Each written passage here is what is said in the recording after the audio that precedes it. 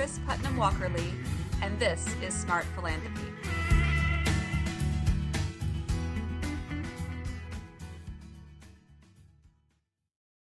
Today, I want to ask you one question. Who is your customer? And let me suggest that this is a question that most foundations are not asking themselves. I was talking last week to a client, let's call her Mary, who said that a big lesson that they've learned is that they should have given their applicants more time to respond to a request for proposals. They only gave their applicants about a month, and during that month, the applicant had to decide if it wanted to apply, decide if it wanted to apply jointly with other organizations that were also invited, prepare the application, secure matching funding, and apply. It was quite obvious to me that they were asking nonprofits, who are essentially their customers, to scramble to do this in a very short period of time. The fact that she was surprised that a month was not enough time was actually surprising to me. This seems like the kind of learning that one would expect from someone new to philanthropy or perhaps relatively new foundation with little grant-making experience.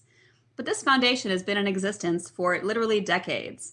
It awards hundreds of millions of dollars in grants every year.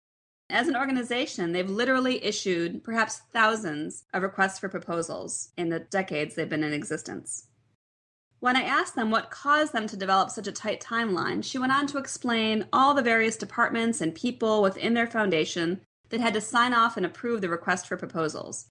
Communication staff, grants management staff, contracting, finance. There were group leaders, team leaders, and each of them was given a week to review the RFP before passing it on to the next person within the bureaucracy. When you add up all the time they gave themselves internally to approve this RFP, it was significantly more time than the applicants were given to apply for funds. They weren't paying attention to who their customer is. Are they there to serve themselves, or are they there to help nonprofit organizations to have the impact on the issues they care about?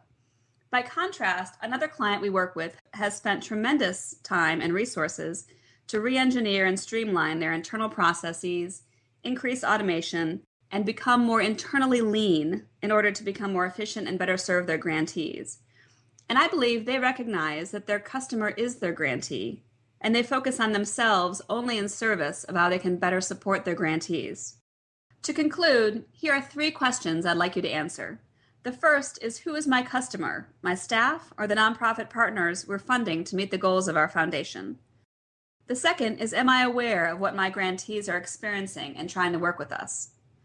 And the third is, what steps can we as a foundation take to examine our own internal processes and determine whether our focus is on helping ourselves or helping the communities and the nonprofits that we serve? I believe that the answers to these 3 questions will give you clarity in how to improve your grant-making practice. Thanks for listening. This has been Smart Philanthropy with me, Chris Putnam Walkerly, President of Putnam Consulting Group.